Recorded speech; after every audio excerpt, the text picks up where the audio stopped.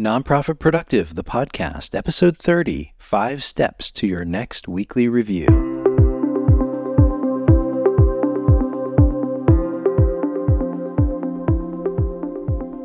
Hi, everyone, and welcome to Nonprofit Productive, the podcast for those who work in the nonprofit sector and want to be more productive without losing their sense of purpose. I'm Michael St. Pierre, Nonprofit Executive Director, recording from Bethlehem, Pennsylvania, and I'm on a mission, probably a lot like you, to be more productive for the sake of those I serve. Before we get going, a couple of housekeeping items. First, today's show is sponsored by my newsletter called Nonprofit Studio, which I publish each month. It's practical, entertaining, and relevant for your busy role as a nonprofit leader. You can get your free copy over at nonprofitproductive.com/newsletter. Number two, if you're enjoying the show, why not give it a review in your favorite podcast app? And if you want to go even further than that, why not share it via email or text with somebody who you know could use, shall we say, a productivity boost? I would appreciate it. In today's show, we're talking about the third pillar of calm productivity, planning. To get all the pillars at once, who isn't up for the whole meal, right? Check it out either at the Nonprofit Productive blog or at episode 24 of this podcast. So here's a question to begin with. How do you prepare for your work week? All of us have some strategy, right? For my wife, Carrie, she likes to take out some paper and on a Monday morning, kind of see what the week has in store for her, jot down some ideas, make sure she's ready and prepared for meetings, etc. But others take a different approach. If you watch my interview on YouTube with Patton McDowell of PMA Consulting, we'll put a link in the show notes, he shared the idea that he does a 2-part prep session to get ready for each week. On Saturday morning, goes to a coffee shop for about an hour, looks back on what he accomplished in the past week, and then on Sunday night, he looks forward to what's coming.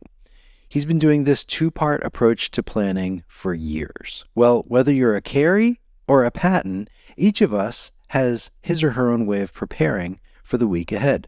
Some of us have very little structure to things, sort of hoping for the best and just cranking away as work flies at us on a Monday.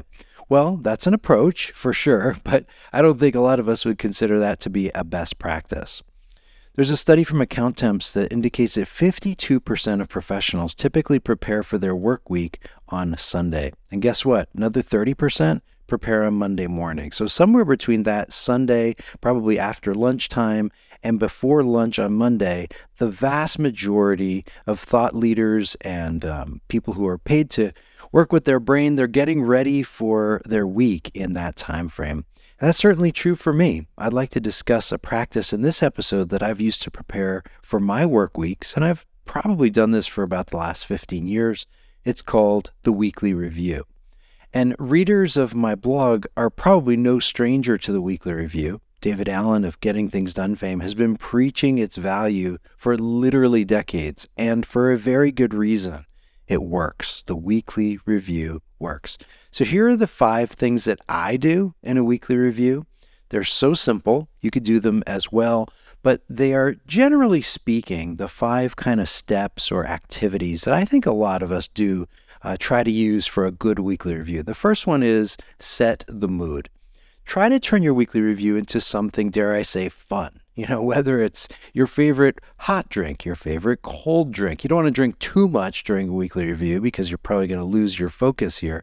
But you want to get your body and your mind in kind of a mood. Maybe you're going to put on some soothing music. Maybe you're going to sit in your favorite comfy leather chair. Maybe you're going to go on your patio or your deck, or if you've got a pool. You get the point, right? You want to set the mood. Step 2, you want to look back at the week gone by. What were the meetings that took place? And you're doing this for a couple of reasons. You're jogging your own memory because maybe there's something you say, oh gosh, I met with Phil on Thursday. Oh yeah, I've got to remember to do whatever, and so you're jotting things down as you're looking back, but you're also looking back because you want to be a reflective person. You're appreciating the week that you just had. Step 3 is, guess what? Other side of the hinge, you're looking ahead to the week that's ahead, obviously. And I know that there are some people in a weekly review where they will look ahead for several weeks, 2 weeks, 3 weeks, 4 weeks, whatever. That's cool. Whatever works for you. For me, I like to look back one week and look forward one week. What's coming at me? What do I need to be prepared for? What do I need to mentally get in the right headspace to anticipate? Step 4, check your notes.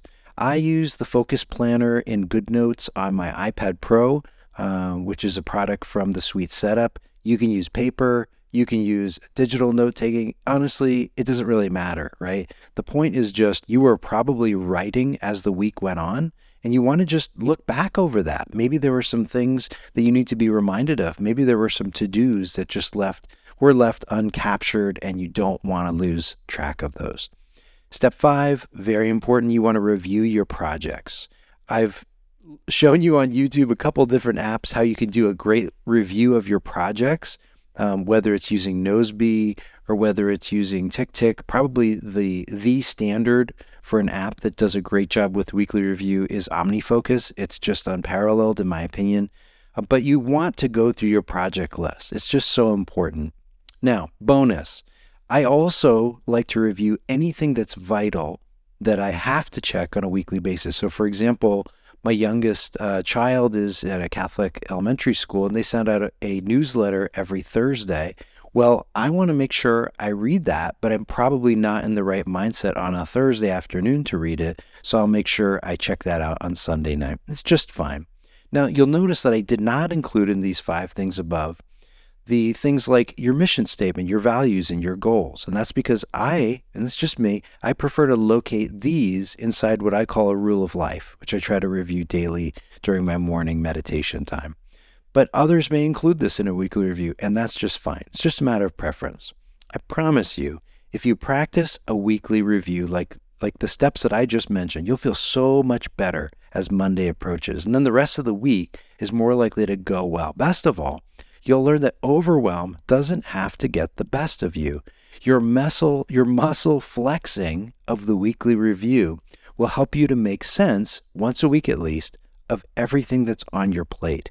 It's kind of like a pit stop on the side of the road during a long road trip. You ever pull into one of those travel centers where they've got some food and a gas station and bathrooms, etc. The weekly review is kind of like that. It gives you a 30-minute or an hour little opportunity in your work week to take a breath, to take a break, to take stock of things that you're committing yourself to. And trust me, it's not just you that will be grateful for doing this weekly review. Your team will thank you for doing a weekly review. Those that you serve will thank you for this as well. Those you live with will thank you for doing a weekly review because you'll be more calm and you'll have a much better sense of the things that you're committing to. The bottom line, friend, is this: do your weekly review. I've never met a truly productive person who doesn't get into the week without a plan. And the key is for his or her work life, it's the weekly review. It just works. So I'd love to hear about your approach to planning your week. Are you a show up on Monday kind of nonprofit worker? Or are you a Sunday reviewer? Hey, drop me a line over at mike@nonprofitproductive.com. I'd love to hear what works for you. That's all for today. Thanks so much for listening, for being a member of the Nonprofit Productive community. Until next time, I'm Michael St. Pierre for Nonprofit Productive.